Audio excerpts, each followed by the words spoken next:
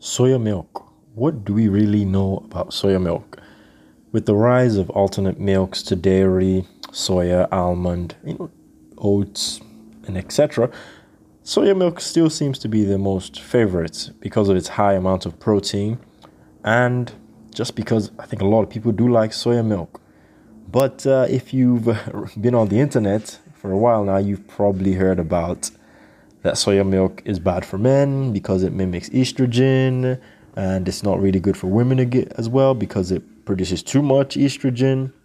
Well, the question then becomes, how true is this?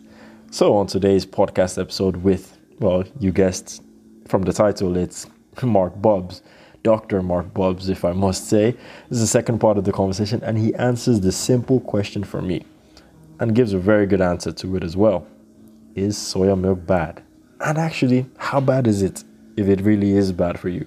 So stay tuned to the end of this short episode and get the truth at the end of the episode. So I again present to you Dr. Mark Bubbs.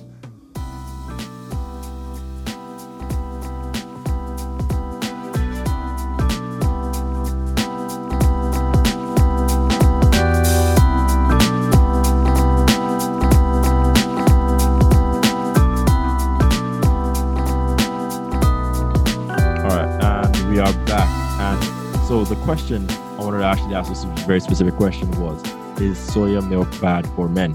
Because that's a very big one that still flies around. A lot of people still ask me that.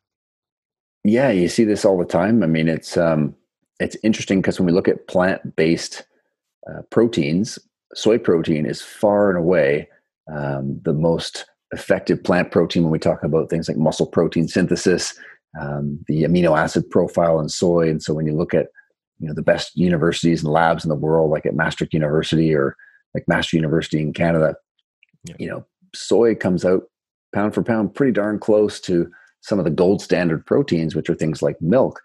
And so, you hear a lot of noise on the internet around, impacting men's estrogen levels, reducing testosterone levels. And of course, the tricky part with social media these days is that misinformation flies 10 times as fast as real information. And so all of a sudden and so if people like to listen to, interviews on my podcast, the Performance Nutrition Podcast, I interviewed Dr. Cody Hahn. He did a review study on soy and men and found, and this is a major meta-analysis, they reviewed all the studies in the area, and there's no effects on estrogen levels, no effects on androgens whatsoever.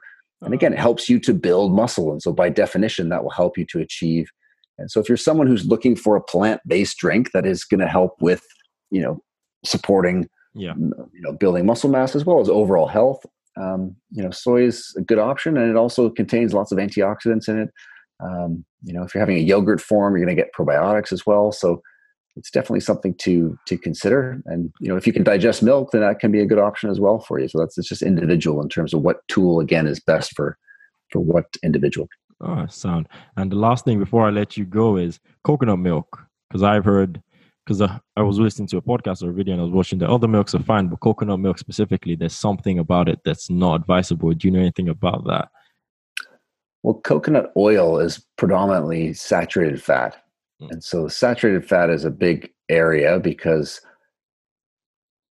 in terms of, there's two camps. One of them is a camp where we say, well, we want to keep saturated fat as low as we possibly can so that we can limit the impacts on the lipid levels, cholesterol, LDL levels, LDL in particular, to prevent cardiovascular events.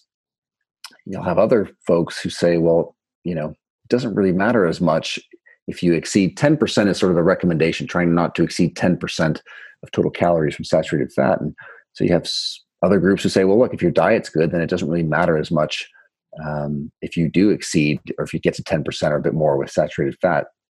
And, you do see places like Spain in Europe who will soon be the longest living people in the world. And they consume, over 10% of their intake is saturated fat. So it's very, again, context specific. If you have a poor diet and you're overweight and out of shape, you probably don't want to be consuming a lot of coconut oil, right? You want to just be moderating or a little bit versus if you're, in good health and lean and whatnot, then you can probably consume a little bit more. again, there's always outliers. And so, Yeah. Get your lipid panel done with your doctor, see where your levels are at. But that's more even so on the coconut oil side of things. The actual coconut milk can depend a little bit because you get the actual thicker milk that's got a lot of fat in it, like the kind you'd use for curries and things, versus now you have the coconut milk that you find on the shelf that you sort of use in cereal, coffee or tea or cereal. And of course, that one's going to have far less fat.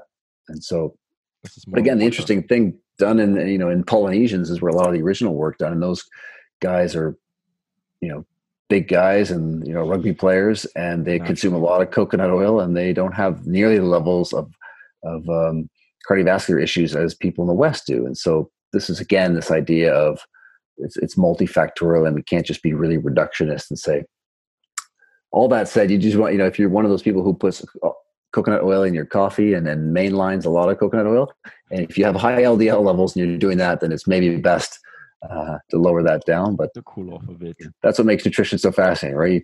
Different context, it's a different tool. All right, no, that's appreciated. I say very enlightening. At least I know I'm going to go take some tofu now and have some soy milk with full confidence, knowing that nothing to happen to me.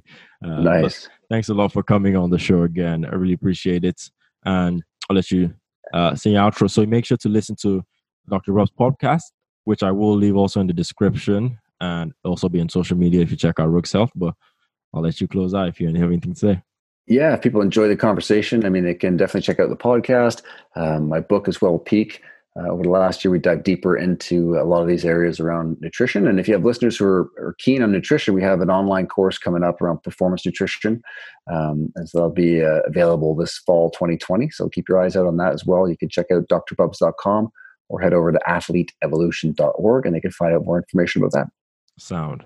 I appreciate that a lot. I'll make sure to leave everything in the description. Also, when that book, when the course comes out, I'll put that as well in the link, so anyone who listens to this later can still have access to this. But awesome. Thanks again for coming on the show. Appreciate it, bud. Thanks for the time. If you enjoyed this episode of the Rook's Health Podcast, make sure to subscribe so you know when we drop our next episode, and leave a review if you're on Apple Podcasts or Stitcher. Also, if you have any questions about any of the things we discussed in these episodes, or have a future episode recommendation, something you want us to talk about, feel free to send me a message at Rook's Health on all social media platforms. And if you're on Apple Podcasts, you can just leave a comment and I will look at them. So till next week on the Rook's Health Podcast.